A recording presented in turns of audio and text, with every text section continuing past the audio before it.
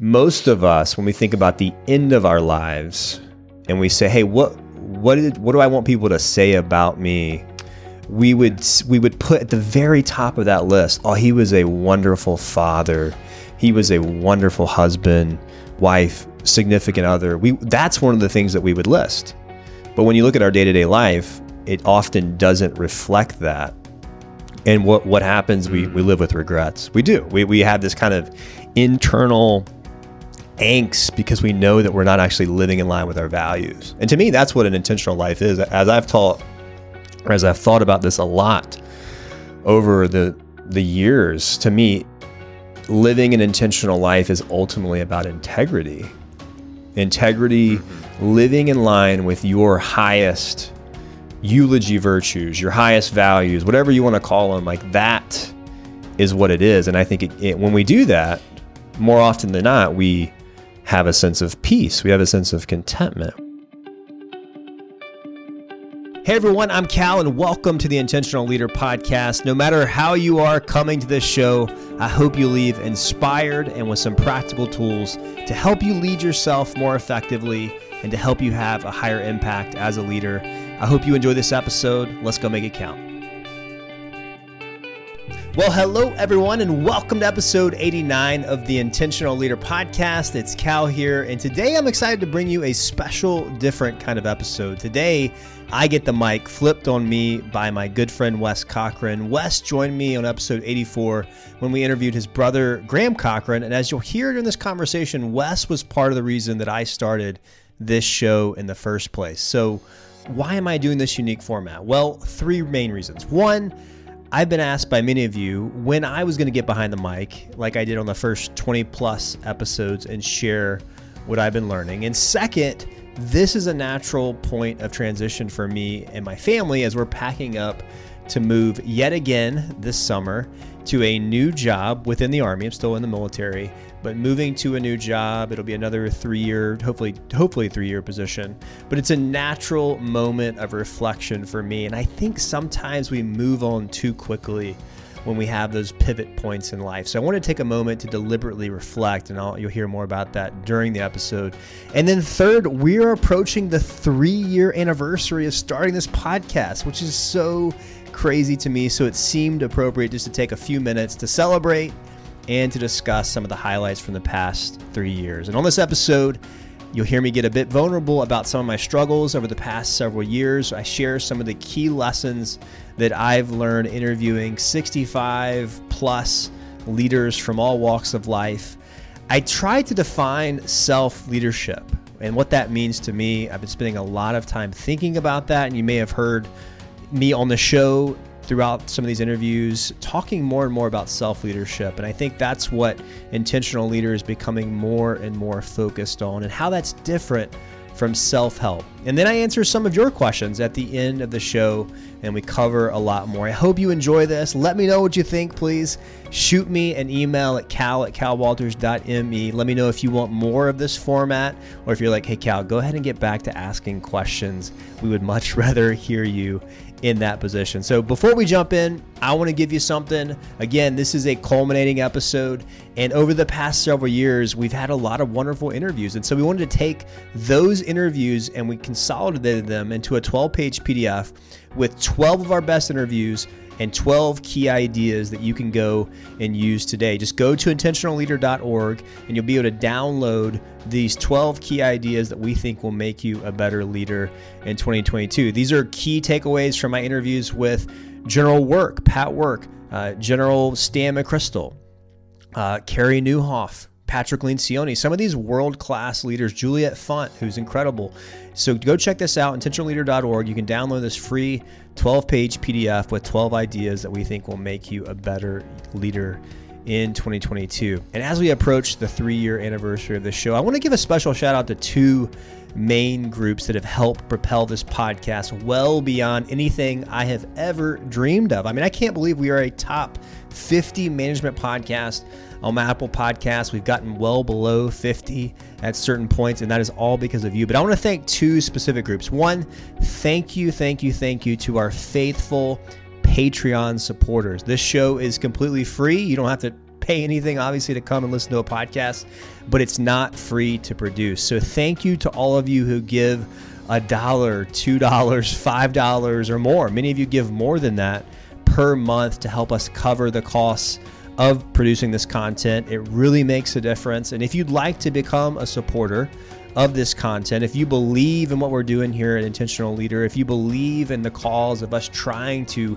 help leaders be more inspired, help leaders have some practical tools, help you in your journey to lead yourself, you can become a patron. Go to intentionalleader.org and click on the Become a Patron tab. And I'll also put links to become a patron in the show notes of this episode. But that's the first group I want to specifically thank.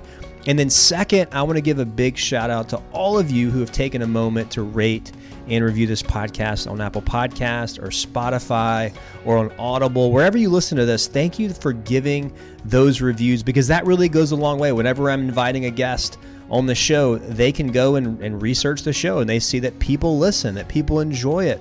It helps me bring new leaders into this community, into our community that we're building here. So thank you to all of you. Just recently, I want to give a shout out to Bailey Miles, who recently left a review on Apple Podcasts saying, love the show and what Cal is doing by sharing great leaders' stories and how they go about self-leadership and intentionality. This is a must-listen to show. Bailey, thank you for the support, and thank you to all of you Patreon supporters and all of you that have taken a few minutes to rate and review the show. And if you've been listening for a while and you haven't taken a moment to do that, please do. That would really mean a lot to me. And again, it would help us grow the show and grow this community. Well, friends, thanks for being on this journey with me. I really hope that you enjoy this conversation. Please shoot me a note. Let me know what you think. Let's go dive in. All right. This is fun. I got Wes Cochran here on the show, a friend of Intentional Leader, a team member at Intentional Leader. This is going to be fun. I'm pumped about this. I wanted to do this, Wes, for two main reasons. One, this is a big inflection point for you and I. We're both happen to be moving. You're going to move to Texas. I'm moving to Charlottesville from North Carolina. We're changing jobs. We both had babies. And I'm hopeful that we can spend some time just reflecting on some lessons learned over the last couple of years. And then number two, this is a celebration. I started the Intentional Leader podcast back in June of 2019. So we are almost at that 3-year mark. And I've done mostly interviews. Started out with kind of a solo podcast, and then it morphed into interviews. And I haven't actually allowed someone to kind of flip the mic on me. So I'm excited to do that. So thanks for doing this, man. I appreciate it. Yeah, man, it's my pleasure. I'm excited too, man. Get to interrupt my packing and to do something more fun. Well, I don't know. Do you know that you are like partly responsible for me starting this podcast?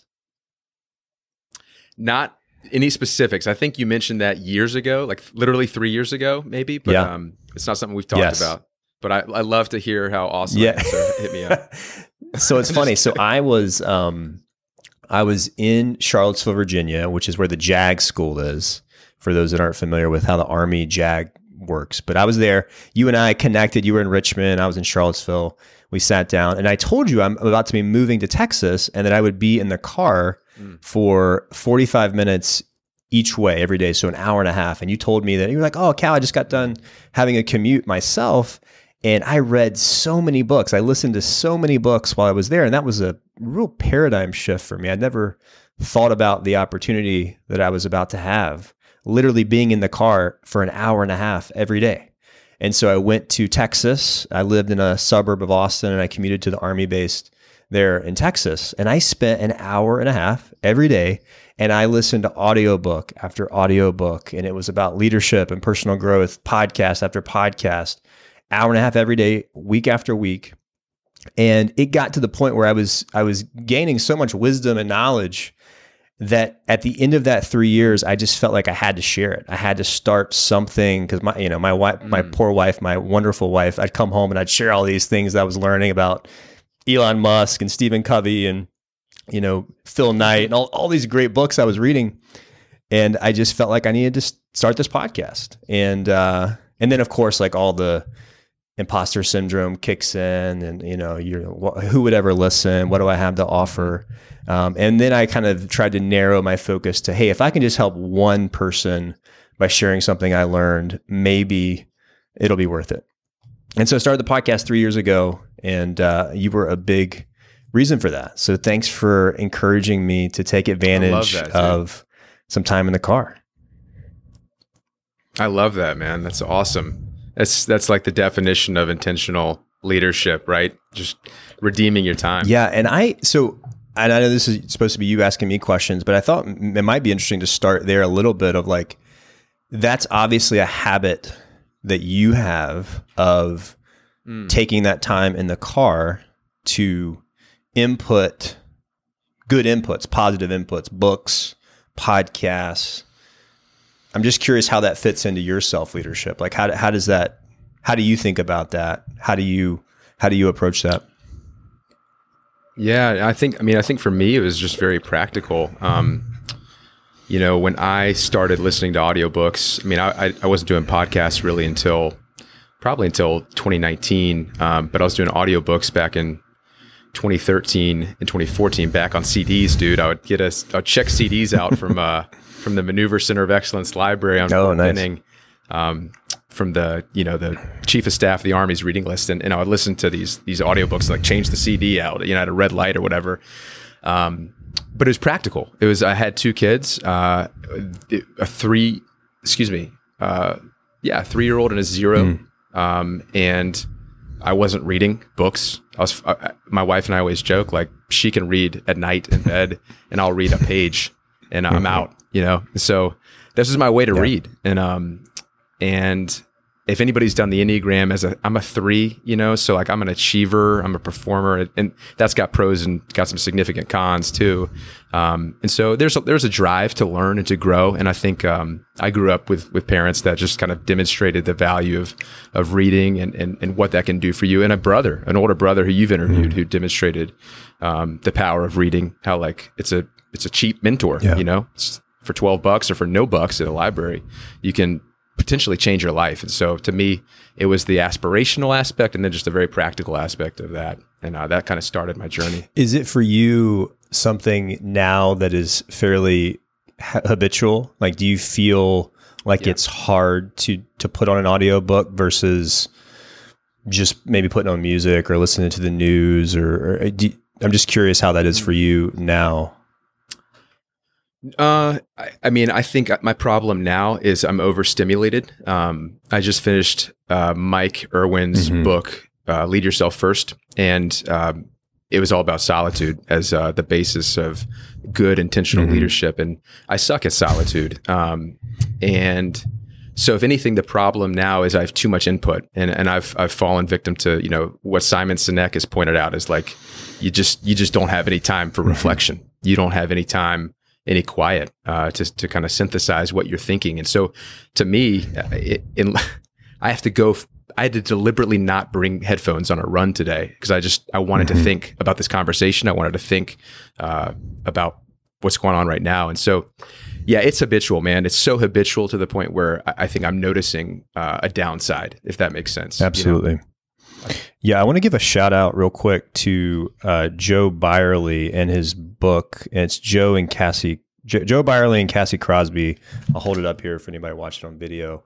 I just started doing this. It's a 30-day guide to help you reflect before you change jobs. And I'm going to have Joe on the show, but it's really good. It's really meant to help you reflect. It asks you questions that stimulate you. Well, and say the title. It's called My Green Notebook, and the subtitle I think is How Know Thyself Before Changing Jobs, and it's really a short, helpful book, but I think it highlights the point of like we just don't take the time to stop and think and reflect and learn from our experience. We just move on to the next thing. So it's hard, dude. It's hard. Really hard. I mean, it's good. It's good to build the habit of listening to books or listening to good quality audio, podcasts or whatever. That's great, but I think it's hard to slow down. It's sometimes uncomfortable. It's not just hard; it might be undesirable. To have to sit there and wrestle with your thoughts. And so I think I'm pumped that Joe has written that, and I need to get a copy because it's about time that I do some serious reflecting too. Well, I appreciate you doing this, bro. I put myself in your mighty hands. You take me where you want to go. Let's do it. I was going to say, you're just being comfortable. You're just sitting in the interviewing me, and that's not the point of this. Okay, dude. So this was fun, man. I went back through the podcast and just you started this on June 15th, 2019, and this is episode 89, but you've had a total of 88 episodes. 66 of them have featured guests, and this blew my mind, man. I don't know of a more diverse podcast that I listen to, but you've interviewed generals, Navy SEAL, Green Beret, lawyers, college football players, NFL coaches, keynote speakers, a city mayor, New York Times best-selling authors. Some of whom you've had on as guests multiple times. You've had corporate executives, chief executive officers, pastors from churches, personal performance experts, medical doctors, former university president, cancer survivor, nonprofit leaders, entrepreneurs online and brick and mortar, and even your own wife, Natalie, dude. That's quite a lineup, man. And one thing that multiple people have said about this podcast is that they love your questions and your follow-up questions and just the whole approach. And so you've asked a ton of questions over these last 3 years. And so I want to ask you, what role do powerful questions play in your life? And what are some of the critical questions that you're either asking yourself now or that you kind of regularly think about? I love that question. I think, it's really cool to hear that because, you just... I think I started doing this and I brought people on that I was really curious to interview. Like that's one of my rules of thumb is if I bring someone on the show, I just genuinely am curious about them, curious about their story. And so one thing I have learned is that there's so much value in asking those follow-up questions, in trying to tease out, because a lot of the guests that come on have talked about whatever the topic is many, many times. Many of them have written books about it. And so they have their pitch on some of these, but the key is going to that next level. And that requires, I've found, and it's hard to do, and I've hopefully gotten better doing it over time. It requires actually listening to what they're saying and not... Shocker, right? Which sounds so simple. You're blowing my mind right now. It sounds so simple, but it's really hard. It's also hard to do in real time when you're thinking about the next question, when you only have so much time, when you're nervous because it's someone that you never dreamed that you would actually talk to, and but it's so that's key. Is actually listening, and I think that applies to any conversation in any context with any person. Even with ourselves, like actually listening to when it's yourself, like what stories are playing in your head, what lies are you believing maybe about yourself in this moment that you need to recorrect with a question to yourself. When you asked about some specific, what are some of those questions for you? Because I mean, you've talked a lot about reflection recently, and you've mentioned some powerful questions. You've asked some powerful questions. I like the one in particular about what are you optimizing for? I know that's one that you've really wrestled with and thought about. You want to talk to us about that one, or talk to us about some of the other ones that you're thinking about right now? Love that question. That's a question that James Clear mentioned in his episode with Ryan Hawk, where he went on Ryan Hawk's podcast, The Learning Leader Show. I love that question because so many times, we don't even think about that. We don't know what problem we're trying to solve. We don't know what our goal is. We don't know what success looks like. But there's something about what are you optimizing for? We asked your brother that, Graham Cochran, because it would be easy to look at his life and think, well, he's optimizing for money. No, like when you asked him that question, he was very clear. He's optimizing for the ability to have freedom and the ability to spend time with his family and be a great husband and a great father, and to be able to give and be generous to other people. And so money is a means to an end. The same is true like in my life right now. What am I optimizing for? I ask myself that question right now in a kind of a moment of reflection. I'm really optimizing for being a good father and being a good husband. Like that is probably the top thing. And so that makes 100 decisions with one question right there in a given day. Because when I'm faced with, well, do I stay the extra 30 minutes at the office, or do I go ahead and pack it up when I've done a full day's work and leave so I can be present? That tells me right there, I know what I'm optimizing for. And you can ask that question in a season. You can ask that question in a specific decision. You can ask that in a big picture. Yeah. So that's one question I love. Another question that I love is just asking yourself why over and over and over again. So if if you want to start a podcast, well, why do you want to do that? Like really interrogating yourself. Okay, because normally after 4 or 5 whys, you get to the real reason, and it may not be one that's going to sustain you. So for me, you ask me like, why do you want to start the podcast? Like the first answer would be, well, I want to make an impact. Well, why do you want to make an impact? Well, because I feel like that's the reason that I'm here on earth, is to make an impact. Well, why do you want to make an impact? Why do you feel like that's the reason you're on earth? Well, because I feel like God has called me to do that. And at the end of my life, I'm going to stand before God and he's going to ask me, what did you do with what I gave you? And so by asking that series of questions, I know, okay, my motives are right and I'm doing this for the right reasons. And that's going to sustain me even when I'm having to get up at 4 a.m. and do an intro, because I know my why. Yeah. But if my why led me to, well, I really want to build a business and I really want to make some money so that I can, retire on a beach. Have a 4-hour work week. Which we shouldn't bash that. We shouldn't bash that, because that's the heart behind that is beautiful. Yeah. It's just for, if you're in the Army, you got a 4-hour work morning. Yeah. So. Well, people often will tell me like, hey, I'm interested in starting a podcast, and I'll ask them why. Because one thing I have learned is and you've seen this too, Wes, it is hard. It is so hard to stay consistent. So many people, get to episode 4 or 5 and they're like, man, I didn't realize how hard it was to put this together. So again, it's like anything in life. If you figure out really why you're doing something, it's gonna simplify life and allow you to really optimize for the right things, the things you really care about. Yeah. Do you think has it gotten harder to like have clarity in this day and age, and have that why? I mean, we all know it's noisy.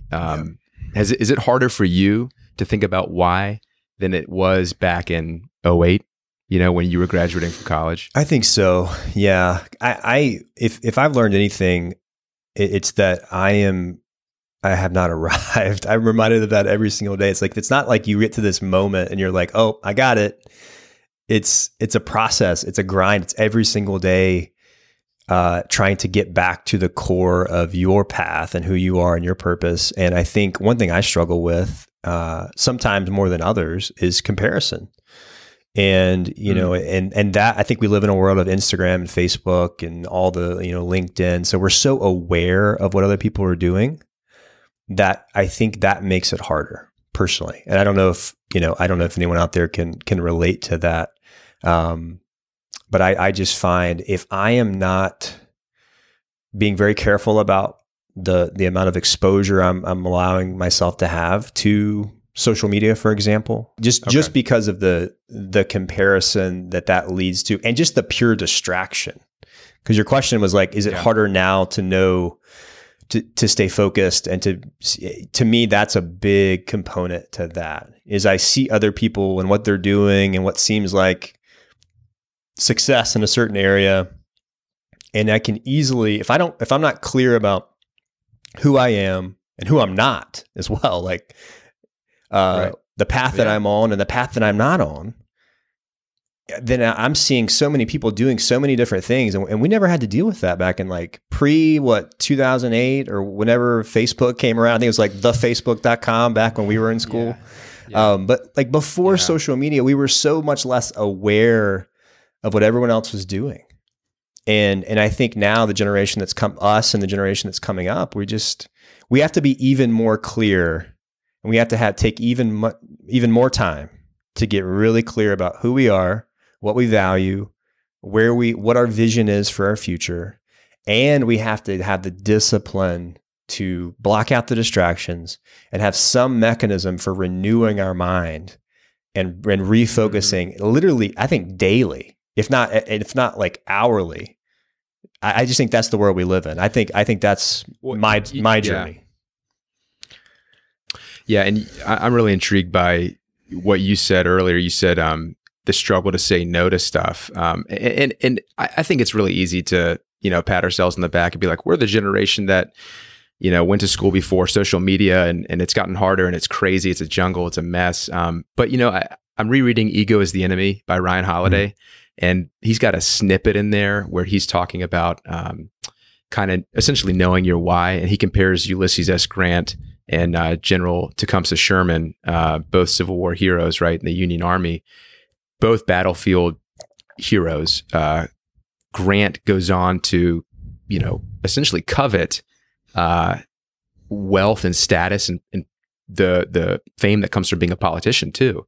And Holiday writes about what history is borne out. He had a scandal marked presidency, and it was just kind of a debacle. Whereas Sherman, he contrasts with Grant. Sherman retired after a successful military career and was very happy, knew what he wanted, and he quotes Sherman saying that all the millionaires would have traded their wealth for even one of Grant's battlefield victories. And Grant, it was never enough, and he was chasing somebody else's why. Down to his last breath in life. And so I think this is an issue, this whole notion of like, what is your why and what race are you running? That's another way of putting it, that has just plagued us for centuries before computers, let alone social media. And so I think it is easy to kind of like ignore how historical this issue is for human beings, which just makes the question all the more profound, right? If it predated the internet age. But I've always been struck by that. You're optimizing to be a father and a husband. Mm-hmm. Those are two things that don't show up on LinkedIn. No one's patting you on the back at home for being a loving husband, a present dad, and there's no performance review. And I have found it's one of the hardest arenas in which I lead myself. I fail more probably at home, for sure, than I do in the public sphere. And so talk to us about how your efforts to lead yourself, how does that intersect with the home? I'm not trying to pry, but like, that's an area where, like I said, you don't get a performance review. No one's grading you, Yeah. I love that question. Let me first say, I'm with you. I feel like I'm certainly not where I want to be. And it's a process, and it's a daily, same idea. It's a daily renewing. It's a daily refocusing. It's a daily reprioritizing what is most important. Because if I don't do that, I will just tend towards something else. I will prioritize something else over my highest values, which are being a great husband, a great father. So, I think my one kind of word that continues to come to mind is just being present. Just trying my best when I get home to put the phone up and just be present and serve the family. Like be as energetic at home with my kids and with my wife as I am at work. More so if possible. For me, one of the things that it looks like, just getting real practical, is it looks like looking at our calendar and going ahead and planning that time. So for us, like Saturdays have become, for the most part, a day of family and a day of rest. A day we really, the Sabbath is what we call it. Is just, hey, this is our day after a crazy week, most likely, where we are going to just rest. We're going to be present. We're going to try to limit the amount of time that we spend doing work, which is really hard. My wife is amazing, and she's one of those people that, like, I feel like always needs to be like accomplishing something. I'm probably a little bit better, to be honest, about just being able to sit. Maybe that just makes me more lazy. Like I am, but yeah. Oh, so you mean like around the house? Like, let's get. She's like, we're not working like today. Roll up the sleeves. Like, boy, hey, let's do the dishes. We can like knock out some, cleaning, and certainly we do some of that, and that's appropriate, and we're not like too robotic about it. But I've found that just creating the space to be a family and not and really say no to just about anything other than family and time, and reflection. I read my Bible, I pray. We try to just just rest. And we know that Sunday is not a day of rest for us. Sunday's a day to get ready for the week. Right. And we're not perfect at it, and we're not legalistic about it. It's not like something we have to do, but that has helped. That has really helped in a practical way to create some space. I think one of the things that my wife and I try to do is create a date night. Just try to, again, it goes back to the calendar. Look at our calendar on Sunday if we can, and just create a date night. And even if that means we're at home when we order takeout, but it's just the mere fact of saying, hey, we're going to set aside Thursday night as date night, and we're going to do it. And it may not look fancy right now. We got a new baby. So tomorrow's date night for us. And that means we're probably just getting some Chick-fil-A takeout and, hanging out. So we're going fancy, but it's that's right. It's being intentional, right? It's showing her yes. And I've also found that when other things take up space, like tonight, me and you were sitting down and doing this interview, I think she feels better about that, knowing that hey, we've already planned out our space. We've created our time. It's all in the calendar. Which makes it clear to her, I hope, that it's just as important as me having to be at work tomorrow, right? Because it's on the calendar. We're in, and so that's, and I could go on and on. One thing I've learned, not to get too much into my story and where I'm at, but one thing I've learned, I think maybe men struggle with this a little bit. Sometimes I tend to, because my wife is such a strong leader, she's one of the best leaders I know. Okay. Sometimes I abdicate my leadership role at home. I feel like I get home and I just kind of defer to her, hey baby, what do you need? What can I do? I'm in reaction mode. So one thing I've tried, and maybe this is a new season where we got a new baby and she's just doing so much. She's nursing, she's pumping, she's doing all that, just all the things that I can't do. But I've tried to just shift my mindset and say, instead of getting home and reacting, but be proactive. Hey, how can I make our family's life better? I'm going to do the dishes. I'm going to, do the laundry. I'm going to clean up. I'm going to get my daughter ready for bed. And that's maybe a lot of men do that instinctually, and I'm just slow, but just outing yourself. I just can say that I, for whatever reason, can get in reaction mode at home. And well, I think, and that's why this question is, one, it's personal. So a lot of people get uncomfortable, ourselves included, of course. But it just highlights this, you talk about fiscal cliffs. There's a leadership cliff. As soon as I get home sometimes, I forget that leadership matters. Right. It's I go through the dang threshold and I'm reacting to contact. Okay, I'm not the only one. That's good. I think a lot of people can identify. I would be curious, to our ladies out there that are in the audience. I would love to know what that perspective's like from your end. Because obviously Cal and I have a narrow perspective on that. But no, that's so. Well, think about with my team at work, and you were part of our team for a little while. So Monday mornings, one of the things I do is we talk about our priorities for the week, and that's just a simple leadership. Hey, you're getting everyone on the same page. You're casting a vision for the week. We know what success looks like. Why don't we do that with our families?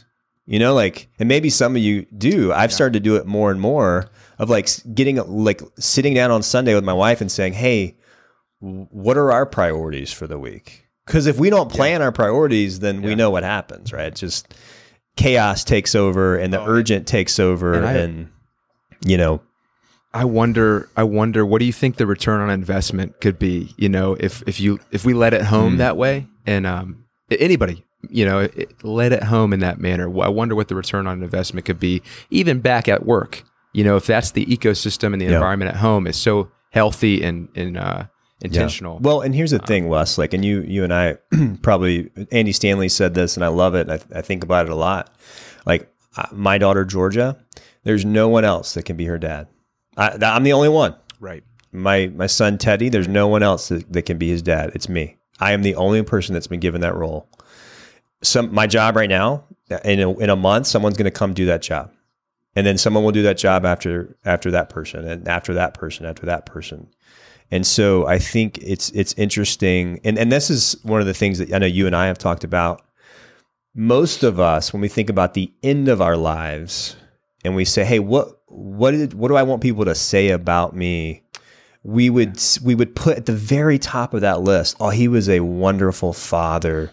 He was a wonderful husband, or whoever, wife, significant other. That's one of the things that we would list.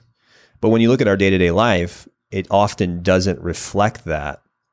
And what happens, we live with regrets. We do. We have this kind of internal angst because we know that we're not actually living in line with our values. And to me, that's what an intentional life is. As I've thought about this a lot over the years, to me, living an intentional life is ultimately about integrity. Living in line with your highest eulogy virtues, your highest values, whatever you want to call them, like that is what it is. And I think when we do that, more often than not, we have a sense of peace. We have a sense of contentment. We're like, oh, I am comfortable. And it's never going to be perfect, but. So by integrity, you mean like a match, like a one for one, your actions are matching your values, and that's how you define. That's integrity. How I think about it. I think about, like, when you think about integrity in like the construction sense, like if a home has integrity, it is strong. There's alignment. The foundation is solid. There's just structural integrity. There's alignment between all the things that are supposed to come together are as they should be. I always think back to this podcast that I listened to, and it was The Biggest Loser. I can't remember his name, and he was telling the story about, like, whenever he got all the people together, he was going to help them lose like a couple 100 pounds or however many pounds they're going to lose. Oh no, I faithfully watched that show. Ann and I, that was like our. Well, what he said is he would bring them in the room, and he would tell all of them, you know what your problem is you lack integrity. And they all would like look at him like, what do you mean? Like, integrity? Like I do what I say I'm going to do. I'm not someone who lies, because we all think of integrity as just like doing what's right when no one's looking is how it's essentially, we conflate it with morality. Yeah. But what he says is like, you're not keeping your own promises to yourself. Like, that's how he defines integrity. And I think that's how I think about having alignment is first taking the time to think about what your core values are. What do you actually value at the highest level? And then trying your best over time to create more and more alignment with those highest values. And then to me, that's keeping your own promises. So you are defining self-leadership. Yeah. Yes. This is not a razzle-dazzle topic. No one wants to talk about how, I binge watched Sons of Anarchy, or like what not to wear instead of reading to my kid, or planning out my calendar and getting date nights on the calendar, serving at a soup kitchen. It's like no one wants to have that conversation. It's uncomfortable. Yeah. Okay, so and it's not a sexy topic. So why is self-leadership like? And I don't mean to assume and paint with a broad brush, but why is it not a sexy topic here? Or maybe it is. Maybe I'm wrong on that. Maybe I'm revealing my own shortcomings. That's interesting. I mean, I think. I haven't. Yeah, that's a lot. I like that question because it makes me think. It makes my brain hurt a little bit because Well, the self-help aisle gets a lot of. That's traffic. true. So yeah, let's contrast the two. Let's define. How do you do? Yeah. So that's a better question. How do you define those? So I think of self-help as kind of the language paints it there. I think of self-help as like building myself up, making myself better for myself. Like that. The end is myself. It's the, hey, I want to be rich and I want to have a jet or I want to, think positively so that I can be a more positive person, so that I can have a better life, so that I can be happy. And I'm not against that. I think that's a component perhaps of self-leadership, but self-leadership is more than that. I think it's multiple different components, and we can talk about all the different components that go into it. But the end of self-leadership is impact.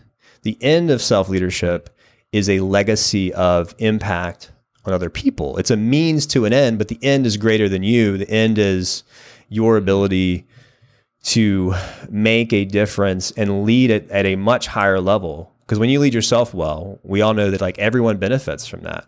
And here's like one way to think about it. Like the people that we want to be most like in our life lead themselves well. You know, you think about your parents.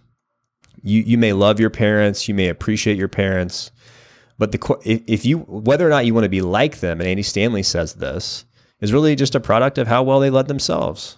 Because they told you what to do. Right. They certainly told you to eat healthy and to read books and to, make sure you don't watch too much TV and make sure you treat people kindly and you should work out. Whatever your parents told you. Then the question is, well, did their video match their audio? Did they actually live that out? And if they did, I bet that your parents end up being someone that you want to be like. And that's just basic leadership. And so that's why I get so excited about self-leadership, because I know that the end result is higher impact. Well, and I think you've talked about this before, at least off camera with me. There's an element of grace here, because we're not going to do this 100%. Perfectly. And I think one of the pitfalls of self-leadership and being in this space where we're talking about this, we're preaching this, one is, the false reality that people could think that you have no problems. Like that you're always leading yourself perfectly. You're always reading the moment you get in your car. You're having tea and reading at night. You're tucking your kids in, and it's perfect. And you're going on date nights. But then, like when they fail at self-leadership, when I fail at self-leadership, there's a temptation to be dismayed and be like, I can never get this right. And so I think there's an element of grace. You've talked about that. Tell us about grace. Tell us about this idea of starting over and kind of just recognizing that, hey, it's not a discrete blip on the radar. It's a journey. 100%. It is not a destination that you arrive at. You don't just one day wake up and say, I've got it. Self-leadership, 100%, A+. It is a process. And you hope that over time, so now I'm 36, the goal would be that when I'm 56 or 66, God willing, or 76 even, that I am more closely aligned with my values, and that I am more a person of love and of joy and of peace, patience, kindness, gentleness, self-control, that I'm more of a loving father. So it's a process. It's like James Clear talks about. I think about it, if you just take these small steps over time, the trajectory of your life becomes something that's really admirable. And so that's how I think about it. And of course that involves grace. Like, let's say right now I'm batting 50 out of 100 of those moments where I either choose to lead myself or I choose to compromise. And we're human. Hopefully that percentage over the course of my life gets better. That's one way that I think about self-leadership, but there's 100% grace. And so you and I are both followers of Jesus. And I think that we know, or at least in our belief system, that the foundation of this is a firm identity rooted in grace, rooted in this idea that there's nothing I can ultimately do to make myself perfect. And in the book of Romans, like Paul writes about this, he says, I do what I don't want to do, and I don't do what I want to do. So this is not a new problem. This is right. Throughout human history, they've had the same issue. It's not a knowledge issue either. We know what to do. Right. It's a matter of, I say that. I think a lot of us we haven't actually taken the time to think about what matters most to us. I will say that. So I don't think there is that. But once we have taken the time to figure out what matters to us, I think that exercise actually helps us in our actions, but we're still going to be imperfect. We're still going, there is grace. And I also will just say, like, the point of self-leadership is also not to just like live some boring life, as you talked about, and like never watch Netflix and never, eat cake and like never like just chill and do nothing. Actually, you better wake up at 4 a.m. No, not like that that's not the type of life that any of us want. And that's not the type of life that we're advocating for. I will say, I think there is, this is just my take. I think an intentional life creates space for that, but it does so more intentionally probably than what others might do. And here's an example of that. So like I've always struggled with food. I love to eat. Thank God I'm in the Army because it forces me to work out, but I love to eat. And so I have always struggled with like being on some kind of like diet or meal plan or whatever. And the one that I think that has helped me the most, it's in the 4 Hour Body, Tim Ferriss, and it's the slow carb diet. And one of the things you do is you have a cheat day. And so the goal is to like not eat bread, not eat pasta, not eat any like white carbs for 6 out of the 7 days. It just simplifies your diet. Right. But then like one day a week, and Tim talks about like, you want to just go overboard to the point where like, you don't want to eat that stuff the next day. Now I don't fully ascribe to that, but I think that concept is true in self-leadership, is creating space for you to have a cheat day, creating space for you to just like chill. Cause we all need that. We all need a moment to like, so maybe, of course, like watch Netflix, like have a beer, like eat cake, do nothing, sleep in. Yeah. Sleep but in. But maybe create space for that in your week so that doesn't swallow your whole life. And I think, So, and that's a huge component of what you teach. I mean, like you start, even in this personal direction plan that you're kind of teasing out with Ryan Brentz, you start with eulogy virtues, you start with vision. And it just strikes me that if you have taken the time, and it's not even a lot of time, to sit down and iron out what is significant to you in life, what do you want to work for 10 years from now or 3 years from now? Where do you want to be? What do you want to accomplish? And you've established a vector, like, that creates a forgiving set of circumstances. Because, hey, if 3 out of those 7 days of the week you're working toward that vision, but then you're not getting it done the next 4 days, well, at least you're moving toward the vision that you have articulated that you care about, which is more than a lot of us can say. Because I think a lot of us, whether we want to recognize it or not, we're just reacting to life. It's hard. Life is hard, and it can seem inconceivable to like spend more effort to journal about what your vision is or what your eulogy virtues are. It's like, I can't even think about how I'm going to pay that bill next week. So it just strikes me that an intentional life can actually be a pretty forgiving life, because you're always kind of stumbling and plodding and moving in the right direction, in a direction that you've chosen. So I don't know. I don't know if that makes sense, but like, the thing I think about, Wes, as you're saying that, and I think about kind of reflecting on the last couple of years of my life, is the power of community, and how much we all need that. I mean, this is not when I think about living an intentional life, leading yourself, it sounds like it's just you all the time, making these decisions in a vacuum, just, trying your best, but it's not. I mean, we all need community. We were made for community. And I think if any of us try to make big changes in our life, but we don't include others, we don't let other people in on that, we don't have someone help facilitate even the discovery of our values and the discovery of our vision and the clarification of our vision, I think we're kind of setting ourselves up to fail. So I think that's a big component of it. And I think you mentioned the PD. You've talked about Well, just real quick. You mentioned this personal direction plan, and we're still kind of beta testing that, trying to figure out exactly how we are going to roll that out. But the basic idea of this is to have a group of people, us help you go through a self-discovery process. Help you. I mean, how many listeners right now know your core values? How many of you can rattle them off, right? So if you can't, and that's okay, most people can't, this would help, because we would help you. We would help you go through an exercise that helps you discover your core values. And it's you and I, Wes, maybe we would make the time to sit down and do this. Maybe some of the listeners would make time to sit down and do this, but you're probably a lot more likely to do it if you have someone sitting down with you and facilitating. So I think that is just an example of community or a coach and how they can really help you. It's creating the space and then having someone kind of pull out what's already inside of you, but you may not have just had the opportunity to have someone pull it out of you.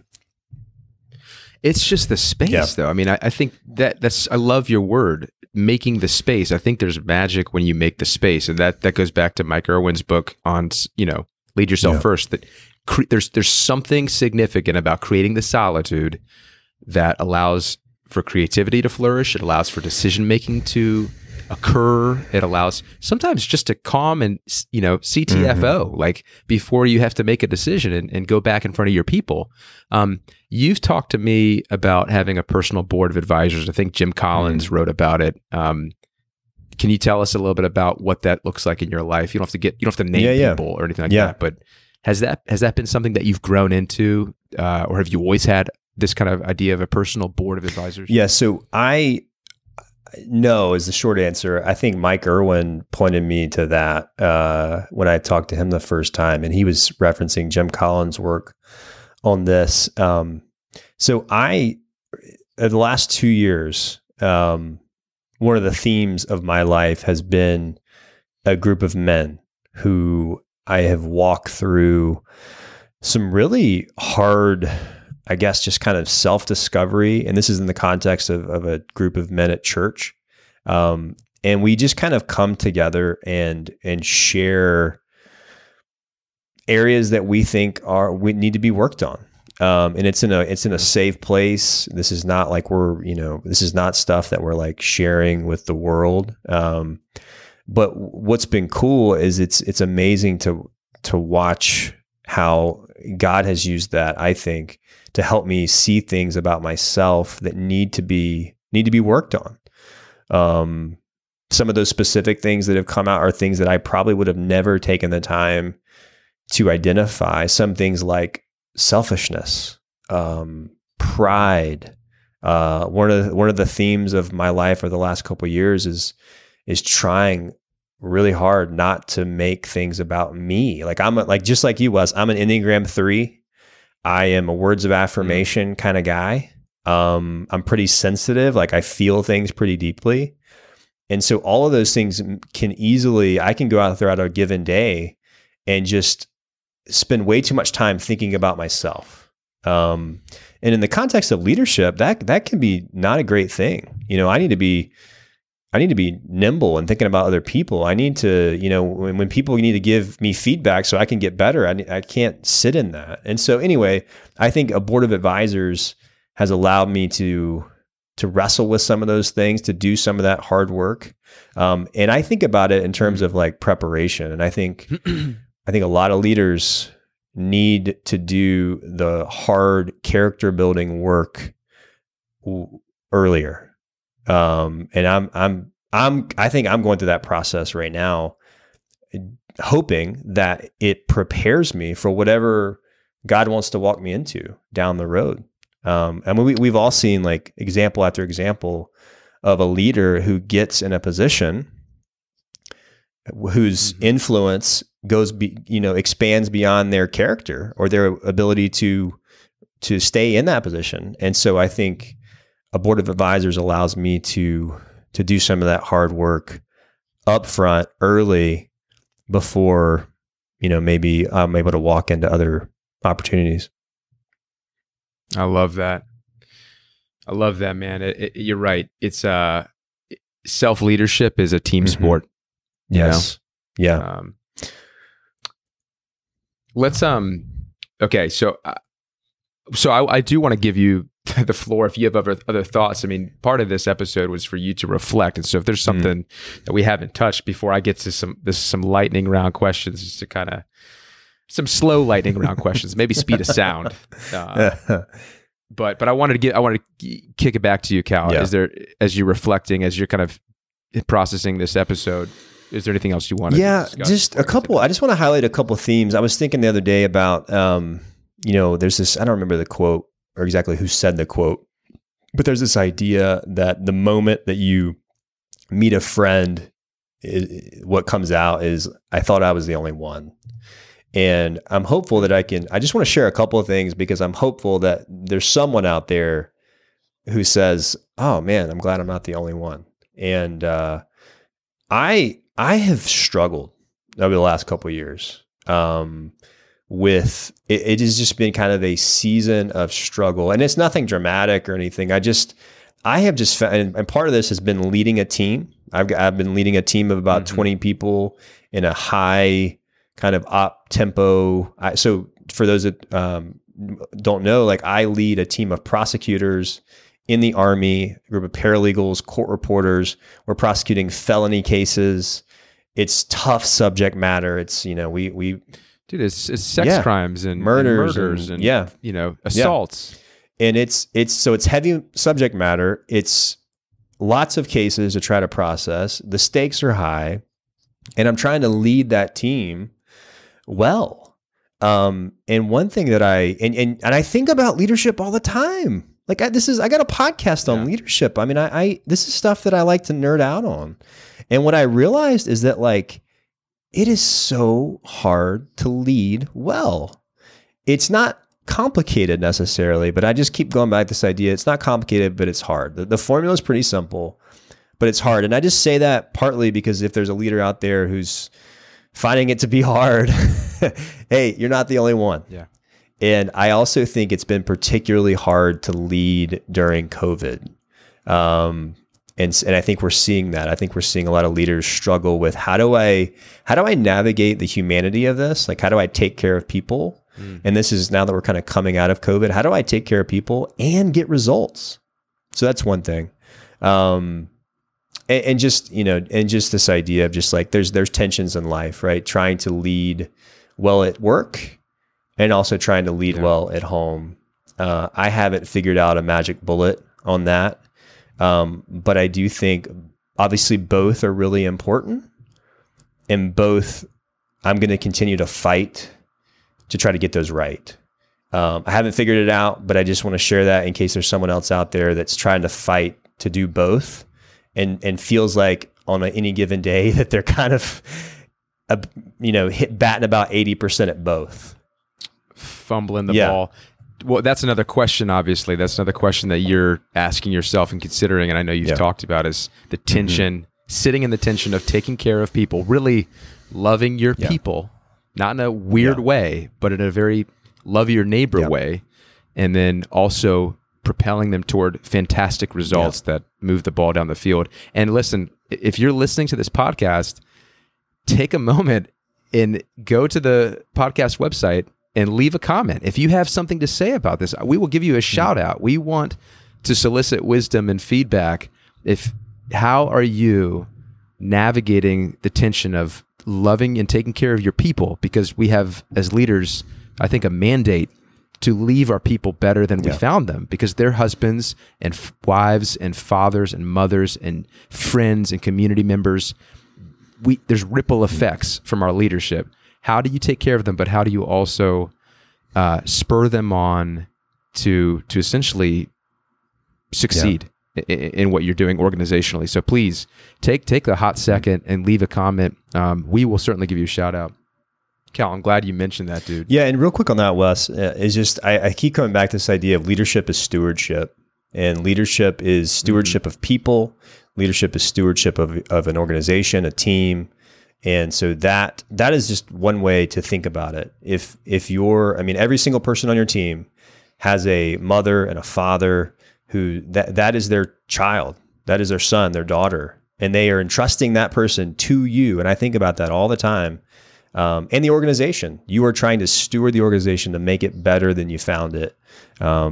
It's a high calling, and honestly, not everyone should be a leader. As Pat Lencioni talks about, you got to make sure your motives are right, because it's hard. It's hard to do it right. It's hard to care every single day. It's hard to listen and be empathetic and bring that energy every single day, but it's worth it. People need it. And let's be real too. There's people, I know there's people on this podcast that listen to this podcast that are not in a per se leadership role. And I want to speak to you for a second. And Cal, you and I've chatted about this, but this whole idea of contributorship, when you lead yourself well, you can be a more effective contributor at work. And it's the other side of the coin, as Liz Wiseman in her book, I forget what her book's Impact called. Players, Impact or Multipliers. Impact Players, thank you. She talks about that as two sides of a coin, leadership and contributorship. And so I think intentional leadership, self-leadership, these are things that create good, fertile soil for leaders, but also for contributors. I don't know if you have 100%. No, I just co-sign that for sure. Good. Let's do some lightning round questions. Okay, so one of the things, so we got a few listener submitted questions. You sought questions from your audience, and a few of them, I want to get to a few of them. But before we do that, I always like to ask folks, what is one book, like literally one, because there's too many. My Amazon wish list, I will literally die before I buy all the books and read them. What's one? Give me one, Cal. Don't burden me, but give me one that you've read recently that you strongly recommend. John Mark Comer, The Ruthless Elimination of Hurry. Ooh, I have read that. I love that. Y'all, if you have not checked that out, John Mark Comer, Ruthless Elimination of Hurry. It's a mind-blowing book. Yes. I love that. Why do you recommend that? Well, I keep gravitating towards books like that. So it might just be something that my soul needs. Like, I feel like I'm just too busy to be healthy. I'm not, for my soul to be healthy. And that's the thesis of his book, is that we are too busy to be spiritually healthy. We are too hurried to be spiritually healthy. And so a part of it is my soul needed it. I think society, frankly, needs it. And he offers some very practical ways to combat that. And I found it to be an easy, but really practical and on point book for me. And just disclaimer, John Mark Comer is a Christian pastor out in Oregon, I think. But you certainly do not need to be a Christian to read that book. He's incredibly practical and really a fun writer. Okay, thank you. Let's see, we've already kind of talked about this second question ahead. Let's get to the listener submitted questions. Okay. We've got a question from Austria. Literally, Helmut in Austria. Helmut, what's up? He asks, basically, do you have a specific method or system for staying organized in as much as it affects task management for life and work, like a la David Allen with getting things done? What advice do you have for Helmut in Austria?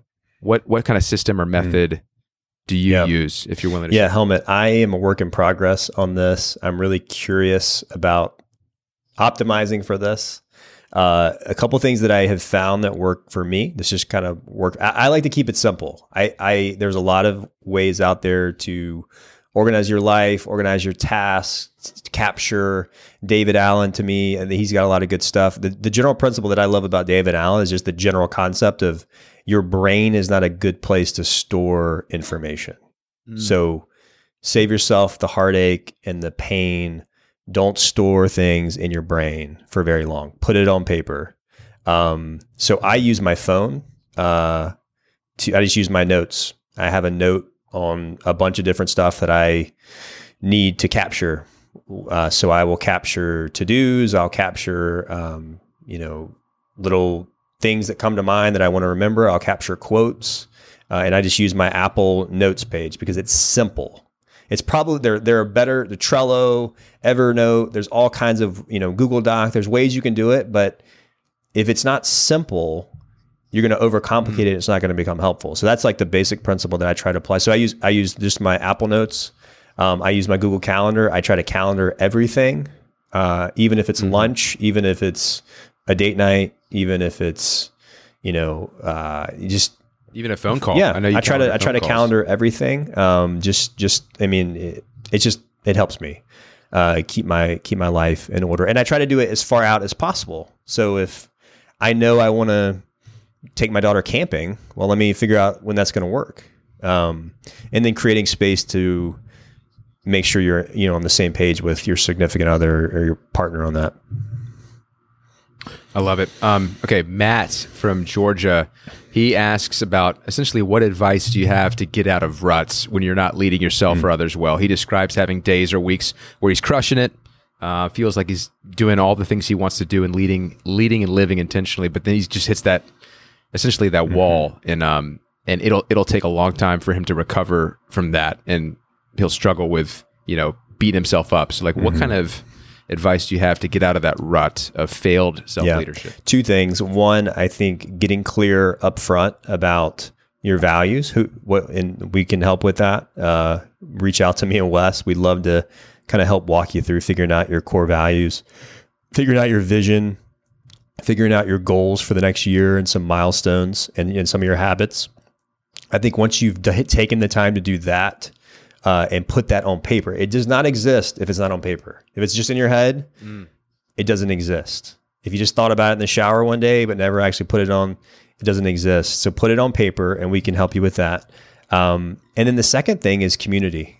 Is having someone that cares about you, that's for you, that you can come to and just say, hey bro, hey friend, I'm not okay. I'm struggling. And that there's not going to be judgment. There's just going to be someone that listens. And so find that person or persons and be willing and be willing to be vulnerable and honest and acknowledge where you're at. I've done it many, many times with people that are for me. And it's amazing. I did it last weekend. I came in, I was exhausted with this group of men. I was done. I was just in a bad spot. And I just said, hey guys, I'm just struggling. And they've seen me when I'm high. They've seen me when I'm low. And this night I was just low. And I think you need community to be able to kind of remind you of who you are, where you're going, share with them your vision, and they're going to help you get back on the right track. And give yourself grace too. Sometimes I think all of us are often hardest on ourselves. So give yourself some grace. Don't, and the last thing I'll say, don't believe the lies, right? Like capture it before it comes in. The lie is going to come in, but be willing to talk to yourself. I remember when I interviewed John Gordon, he mentioned like the best leaders talk to themselves, not maybe audibly out loud. That's okay too. But you're spending time talking to yourself, reminding you of who you are, where you're going, what your values are, and then you're going to be okay. Dude, I'm so shocked that you didn't talk about being gluten-free or being keto or waking up at 4 a.m. or having a green smoothie. Wow. Just kidding. Okay, Jordan in Virginia, last listener submitted a question tonight. What habit or habits have you developed that contribute the most to you doing self-leadership well in your life? So we talked about, we talked about one of them of just audiobooks and podcasts. I've thankfully, thanks to you, Wes, that's become a part of my life. And there are a lot of areas of my life that I don't have great habits. That's one of them that's really, really helped me. The other one, and I go back and forth on this, partly because I try to use social media with, with the Intentional Leader is deleting the apps on my phone, deleting the social media apps. That's really helpful. And then the last one I'll just say is leaving your phone, just getting in the habits. This is the Cal Newport idea of just get in the habit of leaving your phone. Just leave it at home. If you're going out to dinner with your wife or your spouse and they have their phone, like leave your phone or leave your phone in your car before you go see your family. Just like, it's okay. Like you'll be okay. Leave your phone. Just get in the habit of doing it. And it's amazed how much more present you can be. I love that.